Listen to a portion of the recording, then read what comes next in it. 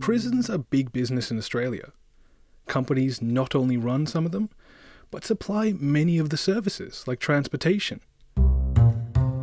Many prisoners work both inside and outside the gates, and there's hope that these programs can reduce recidivism. On this episode of Business Briefing, we're looking at the business of prisons. How well does privatisation work? Are prisoners better off? And is it value for money? To kick us off, I had a chat with Catherine McFarlane, a Deputy Director of the Centre for Law and Justice at Charles Sturt University. Privatisation, we talk about it as if it's all or nothing, that you have a public jail or you have a private jail. It's really changed in the last 20 years. It's not like that anymore.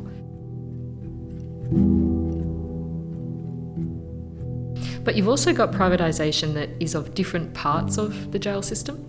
So you have the privatisation of transport services, the privatisation of electronic monitoring, the privatisation of court services, driving people transport, paperwork, those sorts of things. Privatisation of what's called buy-ups, which is basically where prisoners can buy food and additional services. So those things are run and have been for a long time by different companies.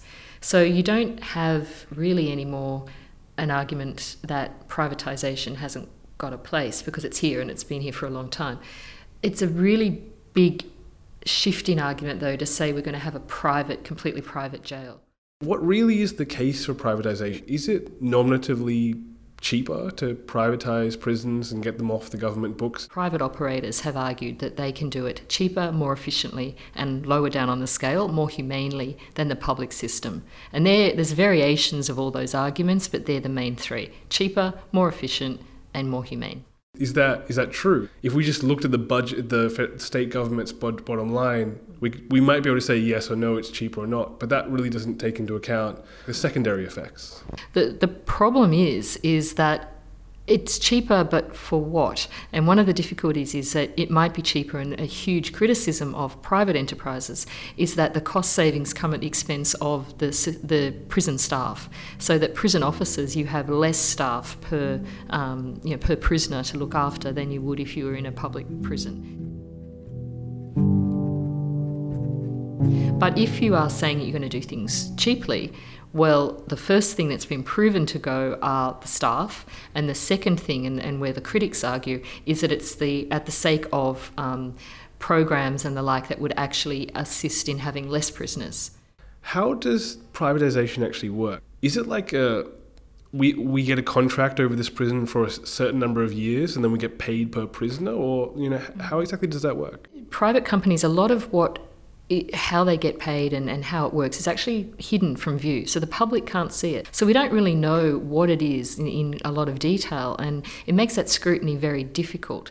I mean, a lot of people would have seen Orange is the New Black, and I think that kind of thing is the way we think about this, where all of a sudden you'll get way more people crammed into the prison and they'll cut all the programs and you'll have half the staff. Is this actually true? Like, is this conception true? Yes and no. It's not a definite answer for you. I was talking to a friend of mine who'd been in custody for a number of years in both public and private prisons just yesterday, just to check. I said to him, "What's it like for you? What was it like?"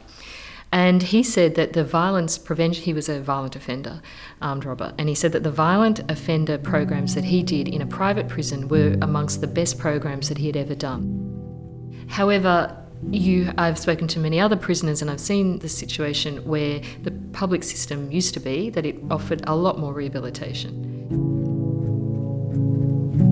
In Australia, there are no studies comparing the effectiveness of recidivism, so the idea that somebody how soon it takes them to come back to jail. There's no studies that said, does private do it better than public? I mean, it's ridiculous. We've had 20 years of privatisation in prisons in Australia.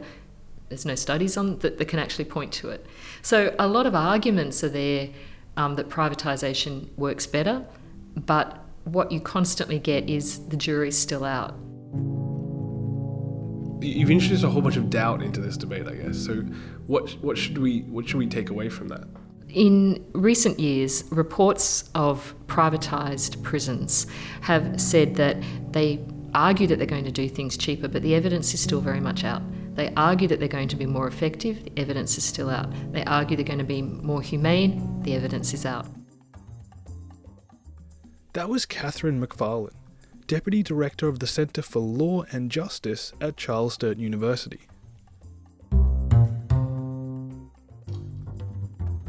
This is the Future This Week in Conversation. I'm Sandra Peter, Director of Sydney Business Insights. I'm Kai Riemer, Professor of Information Technology and Organisation at the University of Sydney Business School. Artificial intelligence is supposed to change many things. Could it change prisons? According to a team at Swinburne University, yes. They are working on a radically new way of organizing prisons in the form of virtual prisons where technology is used to detain people in their own homes. So algorithms, sensors, monitoring people 24 hours a day. Combined with ankle bracelets, which arguably are not new, those technologies could be used to survey and contain people in their own homes. And here's the creepy bit, try to predict when someone is going to reoffend or commit a crime, and then use the ankle bracelet to incapacitate the person. This is a futuristic vision, right? Minority Report type stuff. But beyond the actual ethical implications of doing this, the question to ask is there really an economic incentive to rethink the way we've been doing prisons? We've had the same system for hundreds of years now. So while you could take this as your starting point to say we need to bring about change and technology can be used to radically rethink the prison system to move away from retribution to a more people-centered system that favors rehabilitation, the economics of prisons these days are that they're increasingly privatized in Australia, they're largely privatized in the US. And they are big business. So whilst there might be an economic incentive to rethink prisons in places like Scandinavia, where you have the concept of an open prisons that's designed to be comfortable and pleasing and simulate normal life environments where people are pretty much free to go around as they please under certain conditions. A forward-looking system that foregrounds reintegration into society. Whilst in the US, where more than 2 million people are incarcerated, prisons are also a huge source of very, very cheap labor. So strikingly, the minimum daily wage for incarcerated workers is as low as 93 cents and the maximum is still under $4. And those wages have gone down over the last 15 years. And many people work in this sector. So this is almost like slave labor. So whilst technology might help us rethink what prisons were built for, keeping away people who have done bad things and giving them a chance to reform, there might not be an economic incentive to change one of the things they actually perform now in society, which is provide us access to very cheap labor. So the application of technology to change the face of prisons would require us to rethink what prisons are for and the economics of prisons in places where prisoners perform cheap labor, but arguably also jobs that no other workers want to perform, such as in abattoirs and other jobs of that kind. So the conversation that has to happen is not just around technology, but around the way in which we do prisons. That's all we have time for today. Thanks for listening. Thanks for listening. That was Professor Kai Riemer from the University of Sydney Business School and Sandra Peter, Director of Sydney Business Insights. A large proportion of prisoners end up back in prison. Many policies have been enacted to tackle this issue, and I had a chat with one researcher who was looking at a program in the Northern Territory.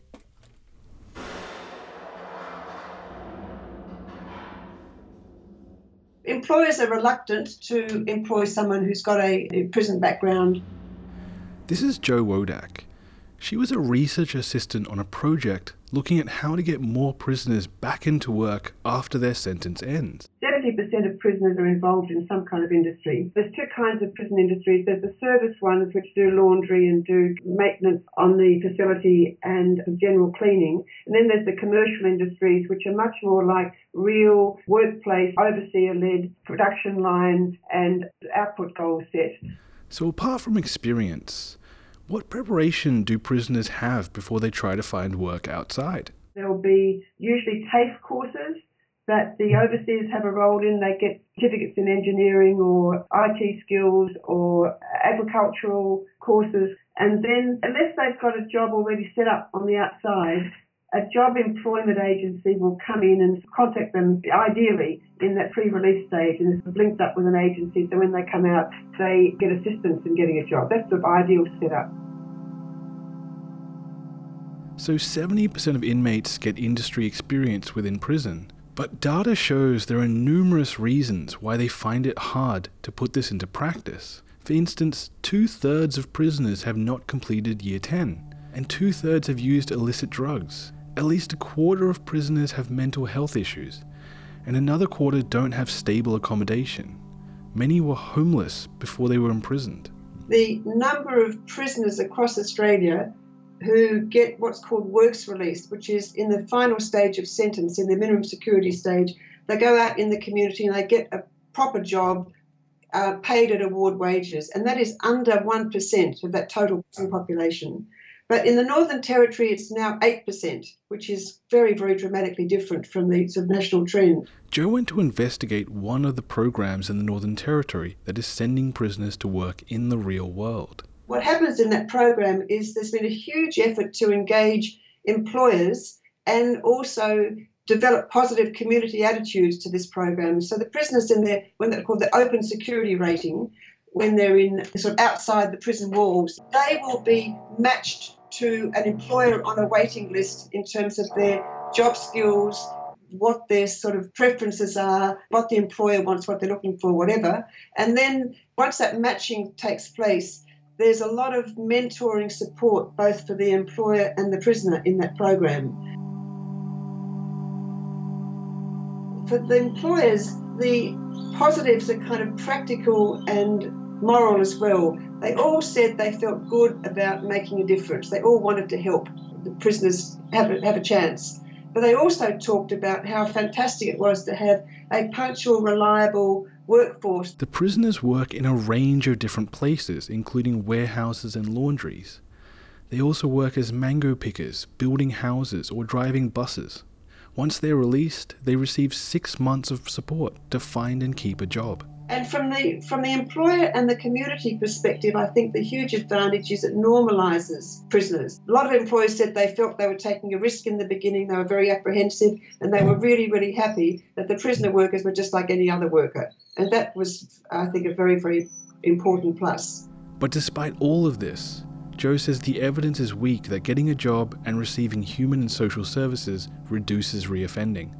There are so many other factors involved, apart from getting a job, that make it likely that you're going to get back into trouble. If you've got a drug and alcohol problem, if you don't have accommodation, if your family's rejected you, if you go back to the people that you know and the areas in the city where you previously, wherever you're squatted or stepped rough, chances are you're likely to come back in. The whole approach to making employment work has got to be supported by other ex-prisoner needs being addressed at the same time. That's the crux of it. That was Jo Wodak, who researches education, training and employment in prisoner rehabilitation. That's it for Business Briefing this week. I'm Josh Nicholas, Deputy Editor of Business and Economy at The Conversation.